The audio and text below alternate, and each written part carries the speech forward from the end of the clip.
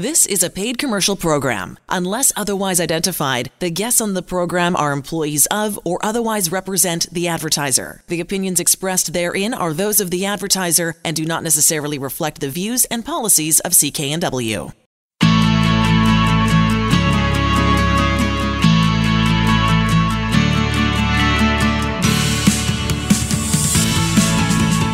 Welcome to Dollars and Cents. I'm Elaine Scollin, along with Blair Manton from Sands & Associates. They're experts in helping you get out of debt.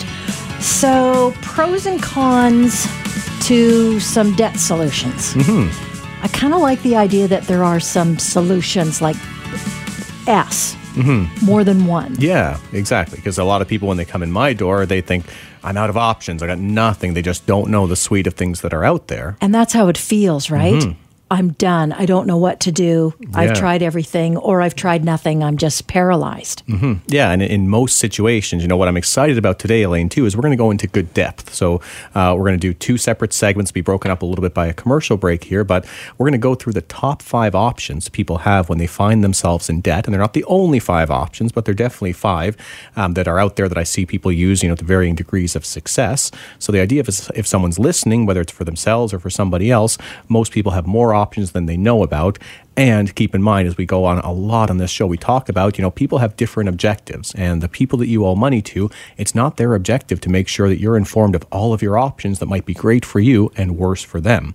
So if you're waiting for a bank to tell you all the wonderful ways you can restructure your debts, you're going to keep waiting. Right. If you're waiting for a vehicle financer to tell you, hey, seize or sue and these different provisions could apply, you're going to be waiting a long time. So you've really got to educate yourself. Yeah, and I think it's really important too what you said about different situations. Your age can be the variable. How you got into debt can be the variable, and that would then lead to different solutions for, let's say, those two different groups. Yeah, absolutely. Okay, good. So, do you want to start? So, you guys, you're helping people, individuals and businesses, all the time. Yeah, and people come into us, and it's a situation where they know they're in debt, and sometimes it's so dire they know that they'll never be able to pay it off in full. Sometimes it's not that dire. So the first of the 5 options that we're going to talk about today is just really logical, and let's just put it out there. But, you know, one option if you find yourself in debt is just to kind of figure out how are you going to pay the debt off in full. So I think that... Could I say that that's the first thing that people think of? Exactly. That's what most people want to do. People are honorable. I don't meet anybody that just goes into debt willy-nilly and doesn't think that they've got an obligation to pay it off. Right. So how to pay it off in full. Is that even possible for some folks? Yeah, it all depends on, you know, the magnitude of the debt and their income. So what's really key there when we sit down with somebody, one of the first places that we start is to build a budget. Okay. And if we're able to build a budget and we're able to see the person can afford to, you know, support themselves, put a roof over their head, pay for the kids or whatever, and if there's still a meaningful amount of money left over for debt repayment, you know, that can be a good starting point to say, well, can we approach the lenders and can we see, you know, maybe will they agree to a reduced interest rate? So you would help me come to that decision when I come and see you to say, look, this is my situation. What do I do? Could I pay it off in full? And if it's a smallish debt, you know, let's say it's a few $1,000, less than $10,000, and you're earning reasonable amounts of income, it might be just the case. You need somebody to help you to sit down with your budget, to look at all the inflows and outflows. And where we find people really kind of lose some, you know, the drainage through the budget type of thing is on those annual expenses, things that you don't plan for. You know, you're going to take a vacation, but if you don't save for that every single month, your budget's blown for that month when you go on a vacation. So there's a bunch of best practices that if you put into force, you might still be able to pay the debt off in full, even if it looks like there's not much room in your budget. Okay. So what's the second good news about that? So the pros there, again, is that you're not going to need much outside help. Right. And it's typically not going to impact your credit rating. Now, if you negotiate reduced interest rates, sometimes that can impact your credit rating. But And is that possible for me to do as an individual? It's possible, but the likelihood of success is very low. Okay. It's something that we encourage people to try, but the amount of people that say, yeah, I talked to my bank and the only thing they can offer me is more credit at the same rate, well, that's really not going to solve the problem here. That may sound like a good idea, but it's not. No, and that's the tool that's in their toolbox is, hey, here's more of what got you into trouble. Let's see if that changes things. So let's look at what's the sort of the bad news about that idea. Yeah, the negative of it is that just most people can't afford it. So most people that I see anyway, as soon as your debts go beyond, call it $5,000 to $7,000 to $8,000 or so, compound interest kicks in, and that 20% interest per month or per year, your monthly interest cost, it's often up to 90% of what you're paying is going just towards the interest cost. Maybe 10% of what you're paying is drawing down the balance. So we've done some math on this show before, Elaine, and I know a $6,000 credit card debt, if it was on one of these, various retail cards where the interest rates are pretty high at 29%, not 5 years, not 6 years to pay it off, 53 years to pay something off at just the minimum payments. So when we say this as a paying off the debt in full, what we're not saying is just pay these minimum payments for the next 50 years. We're saying if you can get it cleared within the next few years, even inside of a year, then it can be a great option. Now, the other thing I want to point out that you said is part of your sentence is that the department store interest rate, that's almost 10 points higher than what a bank credit card interest rate is. And I often forget that. Oh yeah, it's never carry a balance on a department store card. It's crazy. It's the most expensive credit cards that are out there. See, I think that's worth it was a good reminder for me. All right. Anything else on paying the debt off in full? No. So I think first of our 5 options is if you're able to really sort out the budget, create some space, then that's a great thing to do. Second to talk about, and this is the first thing that people comes to their mind if they can't pay the debt off in full, then they figure, okay, it's the interest that's killing me. So let's approach the bank and let's get a consolidation loan. See, that makes good sense to me because you're putting all your debts together, but you're not necessarily adding up all the interest rates of each of those debts either, right? So there should just be one. Yeah, the idea is it's simpler. So you've got one payment that you have to make. It's due on one single date, no juggling multiple days or multiple amounts each month. And there should be some savings. Most consolidation loans, you'd save at least, if a credit card interest rate is around 19%, you'd expect a consolidation loan to be in the range of 10 to 12%. So a pretty significant savings. Yeah, and possibly doable depending on your situation. Right. Now, bad news. So what are the cons of this as well? First off, it's one of these things that would be great, but very few people can actually qualify to consolidate their debts. Okay. And the reasons for that is there's an old expression of not throwing good money after bad. Right. And what that means from a bank's point of view is if you approach the bank and you say, I've got all these credit cards that I owe, I want you, bank, to loan me money. In order for the bank to do that, they're going to have to pay off all of your other credit cards. And they might say, well, if that debt's already stuff that you can't pay off, why would we, the new bank, put our money at risk there? That's already something that you can't handle. So typically what a bank would do is they're happy to loan money, but they want some security. And that can take the form of 2 things. One is they could ask for some security on a house or on an investment that you might have, making sure if you don't pay off this consolidation loan, they can go and put a charge against some asset that you have so that they're covered. It's like a lien almost, Exactly, isn't it? A lien. That's exactly what it is. They want an asset that you will pledge. The second thing, and this can be even more dangerous and definitely more emotional, is they can require you to get a cosigner.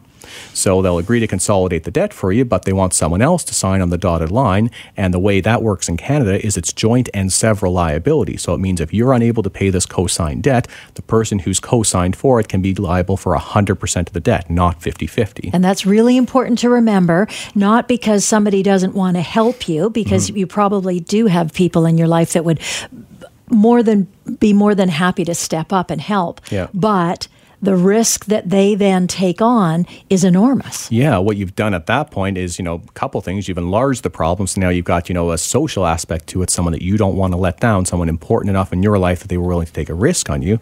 So that can be really tough. But then you've also guaranteed essentially that you can't restructure that debt without hurting the other person. So if you do a consumer proposal or a bankruptcy, which we're going to talk about probably in the next segment on here, but anything you do, it's going to protect you and your liability. But the person that has co-signed, the bank is going to come to that person for 100% of the debt. So it removes any ability we would have to really get the debt down to something manageable. For you, yes, but the co-signer would still be on the hook for 100 cents on the dollar, which usually means that the co-signer is going to come back to you, the individual who borrowed, and said, I understand you're doing a proposal or a bankruptcy, but hey, if it's mom or dad or brother or sister, these relationships tend to last your whole life, and probably they're going to want to be paid. Yeah, exactly. Very, very sticky. And the other piece that you mentioned is that critical to stop using credit while you're paying down a consolidation loan. And that's a good point. Yeah, and this I see again and again, because sometimes we get the consolidation loan and then we just breathe a big sigh of relief. Okay, things are manageable now. But then what happens is we've paid off all of the cards, they're all at zero, And sometimes that can be just too tempting. So whether an emergency happens or there's some overspending on a monthly basis, those cards can very quickly get back to their original balances. And then you've got the same debt problem plus this other consolidation loan that you're paying. So if you consolidate but you don't actually change the underlying behavior, you really haven't solved anything. All you've done is kick the can down the road. You're going to have to deal with that problem again once the cards go back up. Now, I know that we didn't include this in the notes in this segment, but the thing that Sands & Associates offers when you go in to say, look, this is my situation, I need some help with it, is that counseling part that you help them help the person figure out how they got into this pickle in the first place, and then really practical ways of not letting that happen again. You've summarized it perfectly, Elaine. Anybody that does either a personal bankruptcy or a consumer proposal, the government requires they come for 2 counseling sessions, and they're focused exactly on understanding what got you to this point, or the budgetary, non-budgetary causes. Sometimes there can be addictions, gambling, and things like that. We'll try to connect you with the right resources. And then our second session is all about life after the proceeding. How do you rebuild credit? How do you make sure you're going to have good financial habits? And this is a one-stop shop. Yeah, exactly. I think it's important to mention that. Now, the last piece in this segment, using credit counseling services. And I'll never forget the first time you told me the key thing about, for me, this credit counseling services is the fact that they're often sponsored, put together, funded, founded by banks. Yeah, as all of our listeners won't be surprised to say, I'm no fan of credit counseling services because I don't believe that the communications are essentially honest at the end of the day. Registered not-for-profit charity is one thing, but to not also say, by the way, we're registered as a collection agency in provinces across Canada, I don't think that's giving the right message to consumers. I think they're coming in thinking that it's someone that's out for their best objectives, but sometimes it can be a wolf in sheep's clothing. Yeah. So I encourage anybody, if they're reaching out to credit counselors, to at least also have a conversation with a licensed insolvency trustee. But what can a credit counselor do for you? Well, a credit counselor can try to put all of your debts together, and because they're funded by the banks, all of the big banks will generally agree to an interest freeze if you're working with a credit counselor. So it can be better than consolidation in that you're not paying any interest at all, but you're still required to pay the debt back in full, and you do still have a credit rating impact. So it's the same impact as we're going to talk about a proposal later where you actually reduce the debt just by saving on the interest by going through a credit counseling plan. Your credit rating still takes the same type of a hit. Got it. Now, let's go right to the bad news or the things that you really need to pay attention to. Government creditors, like Canada Revenue, will refuse to participate in all for-profit and non-profit credit counseling programs. Doesn't matter, not-for-profit, charity, whatever. If you are a credit counselor, you cannot do a thing with tax debt or with student loans. So if you're working with a counselor and they say, well, we're going to help you with the other debt, but you've got student loan and tax debt, you need to get help for the whole situation. And licensed insolvency trustees are the only people that can negotiate firm deals or agreements with CRA. That's exactly right. Yeah, Okay. we're the only folks that can reduce tax debt. So I'd encourage people, I know we're winding down in time for this segment, but to consider a credit counselor like a collection agent and use your, have your risk antenna up. They might have a good option for you, but quite often there's better options out there. For more information, go to the website sands-trustee.com, or better yet, give them a call, 1-800-661-3030, to get that free consultation and to find an office near you.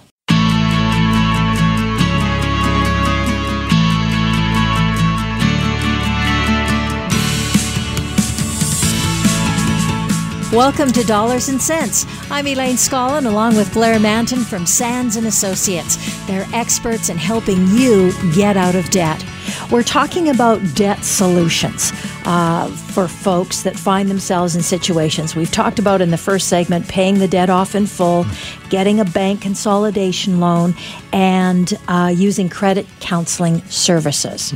So next is making a consumer proposal. Yeah. So we talked in the first segment, kind of a two-part series. We're going to say the top 5 things people can do, and it's not intentional, but we think the 2 best options are actually things that I can help you with as a licensed insolvency trustee. I think it's okay that you say that. Yeah, maybe it is intentional. It's our show. We're allowed to, right? Yeah. and I do passionately, obviously, believe in what we do here and the number of folks that are just amazed that this stuff even exists. So I think the more and more we can tell people about these options, the better. So the fourth solution we're going to talk about is what's called making a consumer proposal. Any of our longtime listeners will know well what a consumer proposal is, but let's make sure that we lay the right groundwork here. So what a consumer proposal is it's meant to be a win-win situation to get you out of debt. So the win to the individual is that they don't have to file for bankruptcy. It's an alternative to bankruptcy. It's a little less severe, and we'll talk about all of that. The win to the creditors, the people that are owed money, is if that person chooses to file for bankruptcy, they're probably going to get back pennies on the dollar, maybe nothing, maybe 5 or 10% of the debt. In a consumer proposal, you offer them something more than what would be recovered in bankruptcy. So typically a consumer proposal, you take whatever the debt is, you offer somewhere in the range of 20 to 40% of the total amount owing.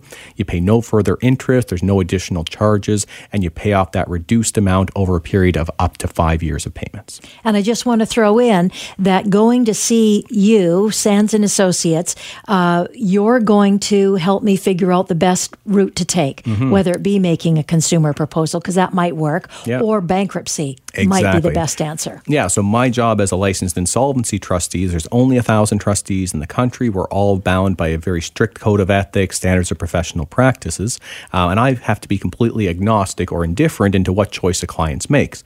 My job is to help you see all the facts, help you see all the different options that are out there, answer all your questions, help you analyze, but at the end of the day, it's your decision to help you move forward. So people feel a really good sense of ownership when they say, you know what, yeah, I really want to do this proposal. It's my proposal, as opposed to a solution that you come in, hey, here's one solution that works for everybody. It doesn't. There could be situations where things are great in a proposal and other situations where a proposal just doesn't work. Okay, so let's talk about the other things that why a proposal works.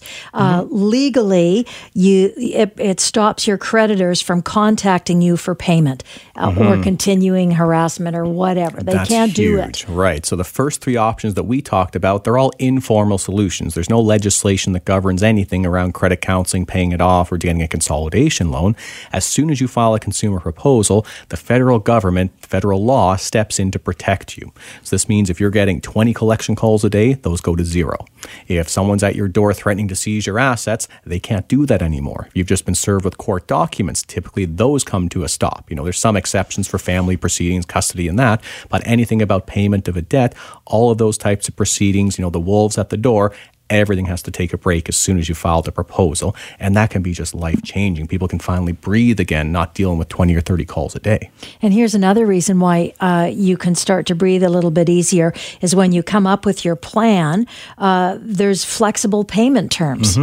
So let's talk about that. Yeah. So what I love about a proposal is, again, in layman's terms, it takes all of your debt, consolidates it, reduces it down to what you can afford, and you get 5 years to pay it off. But we set a very low minimum. We just say, you know what, if you're offering a proposal of $6,000, you can pay that off at $100 a month over 60 months, but you can pay as much as you want. If you get a bonus at work, you get a tax refund, anything like that, you can make an extra payment on your proposal, and as soon as your trust account hits that, it's called a $6,000 proposal, you're finished. So the maximum term is 5 years, but many people end up finishing a proposal much more quickly because first off, there's no interest working against them, and then second off, they usually feel pretty proud, pretty accomplished when they're able to get this put behind them. Now, what do you get out of this? What do you get paid? Because you're running this as a business. Yeah. How do you get paid? Yeah, the trustee gets paid out of what the person pays into a proposal. So just following the example that I was mentioning, so say someone comes in, they owe $20,000 of consumer debt, which is very typical. We offer a proposal for 30% of that debt, which is $6,000. Which means that's all you're paying back is $6,000. All they're going to pay back is $6,000, and that's what they can afford to pay back. The trustee gets paid out of that amount. So the creditors, we offer them about 30% as a gross, meaning that's what the person is going to pay in, and then the government sets a tariff for trustee fees. So the person pays no upfront fees, they pay nothing beyond the $100 monthly payment, and the trustee gets a portion of that each month before it's distributed to creditors. In a ballpark term, it's about 20% of what's paid in. So if you're paying $100 on a proposal, roughly $80 of that goes directly to your creditors, roughly $20 of that would come for costs of administration. Okay, and that includes setting this all up, negotiating all the terms with all the debtors, as well as some counseling at the end of it or during it. Yeah, it's really during it too. 2 counseling sessions, Yeah, every time I come in to see you, I'm sure there's a bit of counseling going on, helping me figure this out and how to get through it. Also, I love the fact that you mentioned it can be paid off in full at any time without penalty. That's really cool because some people, they're able to do that. Oh, yeah, it's amazing. And what I love about my job, there's a lot lot of things I love, but one of them is just seeing that, the change in people. When they come in, when they're filing the proposal, the first time I meet them, and they're almost, mistrustful or skeptical, this even exists. Why don't I know about this? And then to 6 or 8 months later, where they're working more, they're getting bonuses, they're making extra payments on their proposal, they just feel that much stronger by the end of it. And we mentioned the rebuilding tools, money management education, that's all part of the counseling that you get. Yeah. So what's the downside of a consumer proposal or a con of it? Well, the only downside really that I can see is that there's a credit rating impact. So for 2 to 3 years after you finish paying off the proposal, it's going to be noted on your bureau that you did file a consumer proposal. And, the day after, probably no one's going to loan you money. But eventually people do rebuild. People come from bankruptcy to getting a mortgage in 2 or 3 years. And a consumer proposal is not as severe as a bankruptcy. Yeah. And because it looks good. You've repaid the debt that was negotiated and you're good to go. Exactly. And the other part of it, and I don't think this is a con, but it's something that you can't do on your own. You have to go to a licensed insolvency trustee to get this done. And there's so many good pieces and good news about that. Yeah, you don't have to pay any referral fees. You just come straight to a trustee. Exactly. Mm-hmm. So the last one, file for personal bankruptcy. And we kind of talked about a little bit about that already. Yeah. What's the good news about a bankruptcy? Well, and this one is last by design here because bankruptcy is your last resort. If nothing else works, it's a chance for you to get back to zero. And, the benefit here is bankruptcy gets you out of debt. Just about 100% of debts, now other than the ones that you shouldn't be able to get out of like child support, spousal support, but just about every other debt gets eliminated as you go through a bankruptcy. And typically bankruptcy, most people that I meet with, when I'm explaining the concepts, it takes less time than you think, it costs a whole lot less than you think, and it's less intrusive than you probably would appreciate as well. So in terms of duration, if someone files for bankruptcy, most people think it's a 6 or 7 year term in bankruptcy. No, for 80% of people, it's 9 months. They can go from the worst situation, owing a lot of money, to being starting again, owing nobody anything, for most people in 9 months, and for most other people, if they're not low income, about a year longer than that, so inside of 2 years. And again, you're getting all the services from Sands & Associates. You're getting that counseling and that assistance to move forward. Mm-hmm. Now, the downside of it is your credit history. There's an impact on that. Yeah, so that's for sure. And what I usually tell people to accept is that, your credit's going to go to zero and you're going to build it back up. So bankruptcy is one of the worst things you can do to your credit other than, just skipping out in your debts or having them repossessed from you. But it's something that you can recover from. So I tell people to, chart out the next 5 or 10 years. If you keep doing what you're doing, making these minimum payments, you'll have great credit, but you'll still owe whatever the number of the debt is. If you take your credit to zero, but also your debt to zero, you can rebuild within probably 2 to 3 years and be much better off because you can save money again. Now, I also want, we've got just about 20 seconds left here about the debt options calculator. Yeah, so thanks for highlighting that, Elaine. So anybody listening, if they go to our website, sands-trustee.com, you can put in the amount of debt that you have and click calculate, and it's going to show you everything from a consolidation loan, paying the debt off in full, doing a consumer proposal, or filing a bankruptcy based on your income and the situation. So it's not perfect for all situations, but it will be directionally accurate for our listeners to check out. Excellent. You're listening to Dollars and Cents. If you want more information, the website again, sands-trustee.com.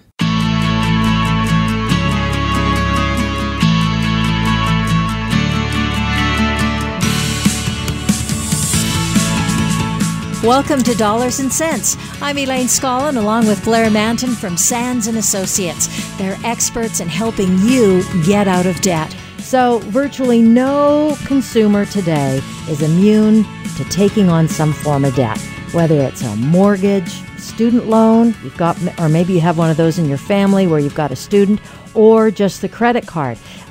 Getting credit, and as a result having debt, pretty much a fact of life. Yeah. What people aren't always aware of, that not all types of debt are worth having? I mean, does that make sense? Well, the way I would describe it is debt is more or less, it's a tool. In some ways it's like fire. Fire is great when it works for you, when you're using it constructively. But if your house is on fire, fire's not so great anymore. Fair enough. A useful servant, but a lethal master. And that's exactly what debt is.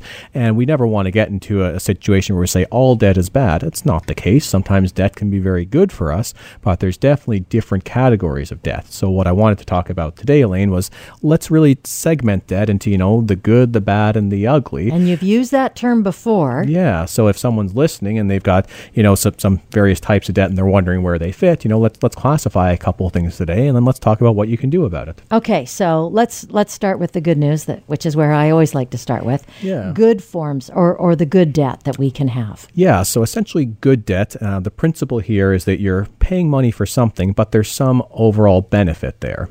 At the end of the day, you're going to have more than what you started with. Essentially, it's going to be an investment. The best example of this is something like a mortgage. So a mortgage is usually good debt because it's a forced saving program. So instead of paying rent every month, you're paying, down a mortgage that eventually over time will ideally go to zero, and then you'll still have an asset there at the end of the day. So the good part of it is you'll pay the debt down, you'll still have some value, and ideally that asset has appreciated, so it's going to be greater than what you actually paid in the debt. Now, where this can go bad is there's often, almost always two sides to every coin here, is it's great if you've got the house and you got the mortgage and you're paying it down, but my God, how attractive it can be to get a home equity line of credit, especially in the lower mainland. Right. The amount of folks I've had come in to see me, sometimes it's senior citizen couples where there's no reason why they should be in my office as we essentially, go through the analysis. They bought their house for $30,000 in 1980. And when I say, well, what's the house worth now? It's worth $1,500,000, $1,700,000. And what's your mortgage on that? It's about $1,500,000, $1,700,000. Yikes. So they have progressively pulled out the equity again and again to the point that this is no longer good debt. They still owe a bunch of money on an asset that's worth about the same. So they've essentially taken away their future appreciation just by consistently renegotiating or pulling out home equity lines of credit. So those types of products, home equity lines of credit, have set record levels this past couple of years in Canada. Literally everybody is doing it. Your neighbor's probably doing it. If you're in that situation, try not to do it. Is it so? It's never a good idea to do that then? Not never, but it's obviously never a good idea to use up all of your equity in home equity lines of credit that. There. Sometimes it makes sense, but a lot of the reasons why people are doing this, they don't always make financial sense. So there's a lot of research that would say if you pull, $50,000 out to do a renovation of your house, you might think you're going to bump up the sale price by that, but typically not, because the person who's purchasing the house, they're not going to value the renovations the same way you did. They're not going to have the same taste profile as you do. So quite often you think you're increasing value and investing, but you're consuming. You're making something that you will enjoy, but it might not be there in the long term. So what's the piece of advice around that? Like, what's the process or the thinking that I should do before I even think about a renovation on my biggest major asset that I have? Yeah, renovation is one thing, but I think the more insidious thing is just this constant just leakage on a monthly basis where people are spending more than what they owe. Yeah. And then what I see, roughly every 5 years, they'll renegotiate the mortgage and they'll take all the credit card debt that they've accumulated and they'll just roll that into the mortgage, pull out the equity in that manner. So, if it's for a specific project and you've really thought it through, it might not be a bad idea. Right. But it's just too easy to pull out the equity to avoid dealing with a monthly budgetary problem. If you're spending more than what you're taking in every month, if you understand, well, you're just drawing down your house equity, that's one thing. But the amount of folks I sit down with who just had no idea they were actually overspending and they just progressively drew down their equity over time. Wow. And we've been inundated with that message that it's easy and it's beneficial and it's a good idea. Oh, yeah. If you own your home, we can get you a loan. Yeah. All those various slogans that are out there. There's someone making money there and it's not the homeowner. And it's not me. Mm-hmm. What about student loans? I'm sort of torn about student loans sometimes, but I guess it's a good debt? Typically, it's a good debt because, again, you're investing in an asset. You're investing in yourself. And the whole idea here is you're going to end up with a greater earning capacity than you would otherwise have if you hadn't taken the student loan. Now, it's hugely important that you actually do the analysis and figure out if I'm going to spend, $60,000 for a 4-year, general arts degree. That's great. I will definitely learn how to learn. But am I going to step into an immediate, middle class type of income that's going to allow me to pay that student loan down quickly? Probably not. Yeah, so you really need to take stock of, what are my future employment prospects and really gauge the amount of student funding you're going to take based on that. Just because they will loan you some maximum amount doesn't mean you should necessarily take it. Every dollar needs to get paid back. And one thing that I've noticed too in terms of a trend for students or for new employees is that it takes more than one degree to get in the door these days. Yeah. It didn't used to be like that, but it certainly is like that now. Yeah, and that's something to watch out for too. A lot of student debt that I see, sometimes it's for professional or non-university or college types of programs, and some of them are very, very good. Some of them aren't. I have people tell me they advertise certain prospects for employment. As soon as I got into the program and had paid the money, I quickly found out, well, there's no prospects for employment. Yeah. But the school made money, and at the end of the day, the person's left with the debt. So be very careful. I would say talk to recent graduates, look at job postings, make sure it's very clear that you'll be able to satisfy whatever good debt, student debt you get yourself into. And massive student loan debt is, it's significant. It's shocking when you start researching a little bit and see what young people are burdened with. Oh, yeah, coming out with nothing. I believe it's the next great bubble that we're going to face, and the U.S., unfortunately, is even worse than us, but it's a very significant problem. Wow. Any other steps that we should take when you're talking about student loan?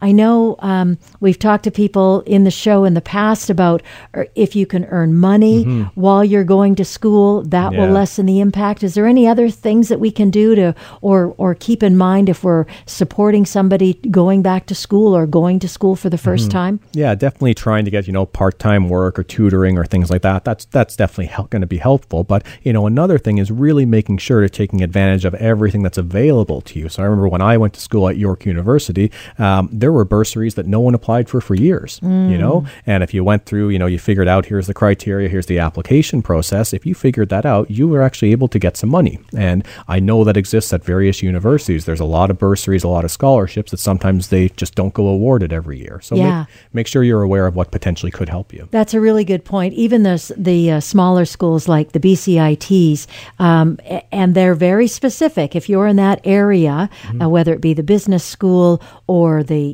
whatever schools there are, there is money there. There are bursaries and scholarships from businesses or companies that do that kind of work that want to support somebody who may not be financially viable to go into it on their own. That's a really good idea. Yeah. What about bad debt? Yeah, so bad debt, this is, what most people would logically conclude is not a good thing, is where you've spent the money already, there's no future benefit, nothing good is going to come of this. So the classic example here is credit card debt. So just about everybody that I sit across from when they're just explaining to me their debt situation, if I were to ask them, well, what do you have to show for that $20,000 on the Capital One MasterCard? Nothing. What do you have to show for the $15,000 on American Express? Nothing. It's all basically money that was spent on consumption. It was necessary at the time, but it didn't actually provide any long-term benefit. And it's just this weight around our neck. It's weighing us down. It's something that's taking our current earning capacity and constraining us for doing something that we want to do because we've got to pay this cost of what we incurred in the past. Is there a bit of advice or a tip that you could give us if that looks like where we're headed, what to do? Like, do we cut up our cards or? Yeah. I don't know. Yeah, first thing is to figure out how bad is the problem. Okay. If you've overspent on a credit card that's $1,000, you're not too bad. If you're facing, $20,000 or $30,000 of credit card debt, I would submit that you need some professional help to get out from that, because the challenge here is that the interest is going to work against you in ways that you never thought possible. Yeah. So, we all love, or some of us would love to invest. And if you ever heard you'd be able to invest and get 20 to 24% return every year, you'd say that's a scam. It never happens that way. You could never guarantee those returns.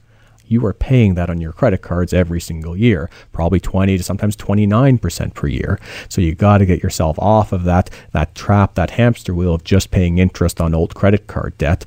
The way you can do that is by sitting down with a trustee such as myself. And figure it out. Yeah. And let's go to the ugly debt.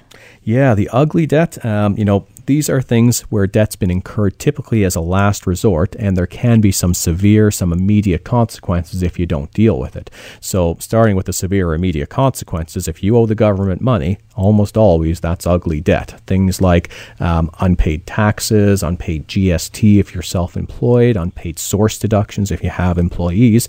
Nothing will shut you down quicker than CRA showing up and saying, I'm seizing your bank account, I'm going to your customers, I'm going to take any money that they owe to you. The government can do that with very little notice to yourself. So if you find yourself with significant government debt, sooner rather than later, you'd want to get some advice to understand what you might be facing and how you can hold the government at bay. Because like with many things, facing it head on, being a reasonable person, trying to arrange a payment plan, that's going to stop them from taking really severe actions against you. But ignoring the problem, getting very confrontational with CRA over the phone, or just doesn't work. Never works. Yeah. Never works. Never worked once, right? Not once. Yeah. All right. And finally, in this segment, what are some of the things that we can do to evaluate our own debt categories?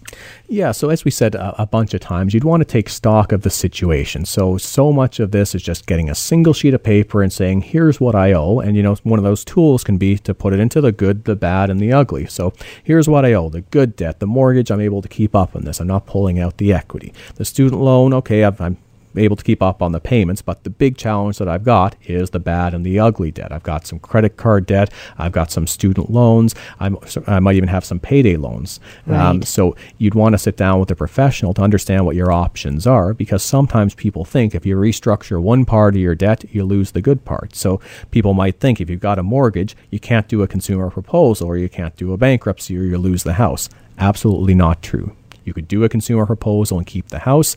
And if you had to go into a bankruptcy, you would often keep the house as well. And that's where you come in. That's where Sands & Associates can come in so beautifully, because you sit down, you're free, you get your first hour free, or your consultation free, and you can say, look, this is my situation. This, and this, and this. These are my burdens. These are my debts. What do I do? Yeah, and if it's a case that the right solution is that you just need a little bit of coaching, some budgetary help, maybe we connect you to a professional that can help you, but you don't need the help from Sands & Associates, that's a victory for us too. We don't need to sign everybody that comes through our door. That's not the right answer for them, but we want to give the right information to the right people at the right time, and we firmly believe we're the only unbiased folks in the market here. We don't have an axe to grind. We just want you to have the information to make your decisions. Right, and then go from there.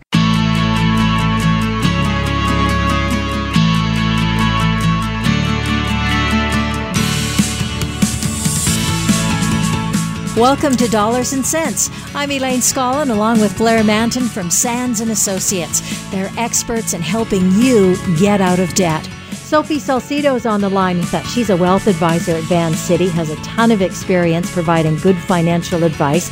She loves what she does, wants to make financial independence achievable and easy to understand. And of course, Vancity is, I didn't realize this, but the largest community credit union in the country, which is pretty cool. I've been a member for a long time, but I didn't know that. Sophie, thanks so much for joining us. Well, thank you so much for having me. Now, we know there's tons of banking options available to consumers today. We'd like to highlight some of the ways that people can choose well and get the most out of their money, including me and Blair. We'd like to get the most out of our money. Of course. What are some of let's start at the very basics of Banking 101. What are some of the kind of the basic accounts that we should consider having? Yeah, well, let's just start with some very simple ones. I mean, most everybody and most people probably already they should have a checking account. So you need to have a type of account where your paycheck's going in, and then you can do your automated bill payments right back out of it that way. And I would say the next thing people need is some sort of savings, or they're very often called high-interest savings accounts today. So your checking account is going to pay you very little in interest. We know rates are low. So anything over and above your needed spending for the month, you might want to tuck away in like a higher interest savings account. And the last one I would highlight is opening up a tax-free savings account. That's another basic account type that people can use to just store some cash tax-free. Let's talk about those a little bit more. That tax-free savings account. Not everybody, and it's hard to believe, but not everybody knows about this. Yes, I keep having these conversations again and again and again. Right? Trying to get the word out. Yeah, I know. They are the golden goose in my mind. So the more I use them with my clients, what's really important to understand is there's really two main purposes for them. Number one, it can be your emergency cash. Even tuck in $500 or $1,000 in there, but you just won't owe anybody any tax on what you earn. You'll keep all the money. So use it for that. And number two is if you're further along your financial path and you've got extra dollars, and in fact, if you have enough savings that it may even go through to an inheritance, they're actually an estate tool, and you need to top that thing up every year and pass as much money as you can to your beneficiary tax-free. So what's my limit that I can put in on an annual basis? So right now it's $5,500, and every Canadian, if they were of age when the plan started, can deposit $52,000. So now explain to me one more time, because I'm not particularly bright when it comes to money. How is that a tax-free savings account? So it's essentially a registered plan again. So it's going to be attached to your social insurance number, and the government is allowing every Canadian resident to have such a plan. And whatever they invest and earn in there, you're allowed to take money back out and use it whenever you need it, and you're not going to owe the government any tax on that money. And let's talk about quickly the reason why, because they probably know that they can't afford all the costs that are coming upon us, barreling down our healthcare, education, etc., and they're worried, and they're encouraging people to save. So take advantage of it. Very cool. Now, you did talk about a savings account, and while I personally think it's a good idea because I've had one forever, I don't always feel like I'm getting the most out of my savings account. Yeah, so this is where it's going to be best to come in for financial advice from someone like a financial advisor like myself, and we need to take a look at your whole picture. And if you've got money that's been sitting there for year after year, it's extra and you haven't used it, it needs to go in the right place. So it can be invested with a longer term purpose to try to earn you more. So you need to have a conversation. So that could be something too that I could put in my tax-free savings account, right? Yeah, definitely. Would make some sense. Excellent. Turning the page a little bit, Sophie, just looking on the other side of the ledger or the balance sheet, so to speak, thinking about credit, and credit cards. I wonder if we can start kind of basic. What's the difference between a standard credit card and a prepaid card or even a secured card? I know Vancity has some different options there. Yes, we do. Yeah. So definitely a good starting point to discuss is the secured credit card, which I'm glad you brought that up. I might have missed that, but very often when we're teaching youth and teens about credit, and as a parent, you may actually be okay with helping your child qualify for a credit card. At Vancity, we would set up a secured credit card for the first time for that person where they're going to start to get a credit history and say have a $500 limit and put a term deposit at the Vancity bank account that's going to secure the spending of up to $500 on that credit card. So it's a good way to raise your credit history and a safe way that the institution like Vancity is going to allow that to happen.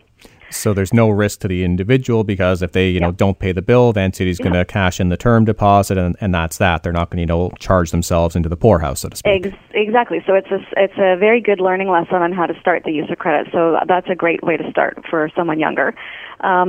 And then the prepaid card is a little bit of a different animal, and we do offer those at Vancity as well. And so that can be used actually as a gift card. So it functions like a credit card essentially. And someone comes into a branch and loads up this prepaid card with a certain amount of money. They've loaded it up, and now they can give that away as a gift, or again, it could be used by a child. And they can spend on that card as a credit card up to that amount that's on the card. Right, and I have a lot of my clients who, when they come out of either a bankruptcy or a proposal, they want to rebuild credit, and a lot of them, they don't understand the difference with a secured versus a prepaid card. And I think you did a great job of explaining it there, Sophie. The prepaid card, it could be a gift. Anybody can use it. It's not directly tied to an individual, and it doesn't help build your credit. Is that the fair difference? That's the main point right there. Yeah, that does not help build your credit. So there's no linkage to Equifax or a credit rating agency showing you diligently, because, again, it's nothing being paid off monthly. It's just a one lump sum that's being spent. So that's the main difference, yeah. And are there typically fees with secured credit cards and prepaid cards? With secured credit cards, we wouldn't have a fee. With a prepaid card, I believe there is a small charge. Right. Yeah. So that's a little bit of a difference there, too. And then, of course, your standard credit cards. Again, the main thing there is just really being conscious of how much credit do you really need and how many cards should you have. It's far too easy for us to apply for too many cards because the manufacturers make it so enticing, right, to save 15% today if you get a card. So you feel like you need to do it. You feel like you're not smart if you don't do it.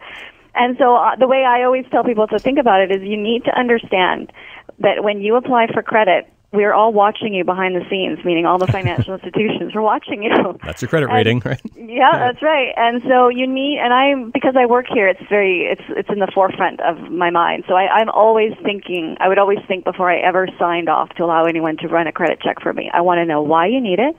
Do I need it to be run for me as well? And also thinking about what's it going to look like? How does it reflect on me? Because that's what we look at now. And so we would see you as having credit-seeking behavior if you've applied for too many different types of credit. So be diligent with your credit card. And of course, number one rule always is don't spend more than you can pay back. So you've got to do your best to keep on top of paying it back. So what are the advantages then if you've never had a credit card before? What are the kinds of things that I, like a bit of a litmus test that I would run through my own brain before I applied for one? Yeah, that's a great question. So today we're all living in the world with points, right? Everybody's collecting points and should be collecting points. And so I've had to teach a few people, including my mom, charge everything that you're buying. If you're a diligent person and you pay it off every month, and at Van City we actually can automate it so you don't even miss a payment as long as the cash is in your bank account or you just use your line of credit. You're going to pay it off that way. And charge as much as you can to get the points back that are going to lead you to maybe help pay for a travel flight. At Van City, we have points that are cash back as well for members, so they build up a lot of cash that way and then take the cash and do something else with it.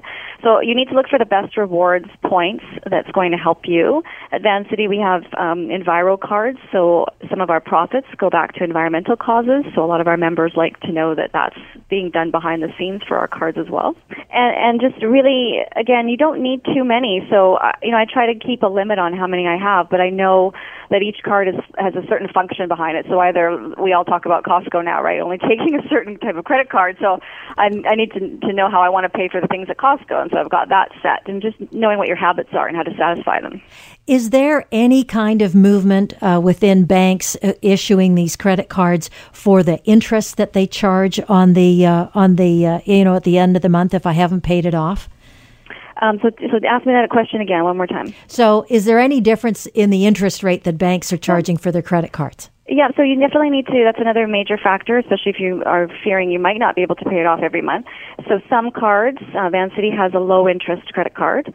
So you're going to be careful and always ask, what is the credit card charge? What's the interest rate charge on that credit if it's going to be outstanding? And you should be looking for the lowest rate if you are going to be holding a balance. So there can be a bit of a difference sometimes. Definitely. Excellent. We've been talking with Sophie Salcido from Van City. Van City's website, nice and easy to remember, vancity.com. Sophie is an advisor at Van City with just a ton of good experience providing financial advice. Thanks so much for joining us today. Thank you. You're listening to Dollars and Cents. I'm Elaine Scollin, along with Blair Manton from Sands & Associates, getting a financial fresh start. The proceeding was a paid commercial program. Unless otherwise identified, the guests on the program are employees of or otherwise represent the advertiser. The opinions expressed therein are those of the advertiser and do not necessarily reflect the views and policies of CKNW. Hi, it's Shauna, and I might be a bad parent because my kids think French fries are vegetables. Hey, it's Ryan, and I might be a bad parent because I went out for wings when my wife was in the hospital after giving birth. Johnny here. I might be a bad parent because in my house, the tooth fairy gives pocket change. But we're not alone. Len emailed us and said his 6-year-old daughter's Tarzan moment going from love seat to lazy boy by curtains made him more proud than any dance recital. And Andy left his 2-year-old at the rink. All right, guys, I'm sure we're not alone. Like Andy's kid. For stories and confessions like this, make sure you check out our podcast. It's called Bad Parents, and it's available wherever you get your podcasts. I left a glove at the rink.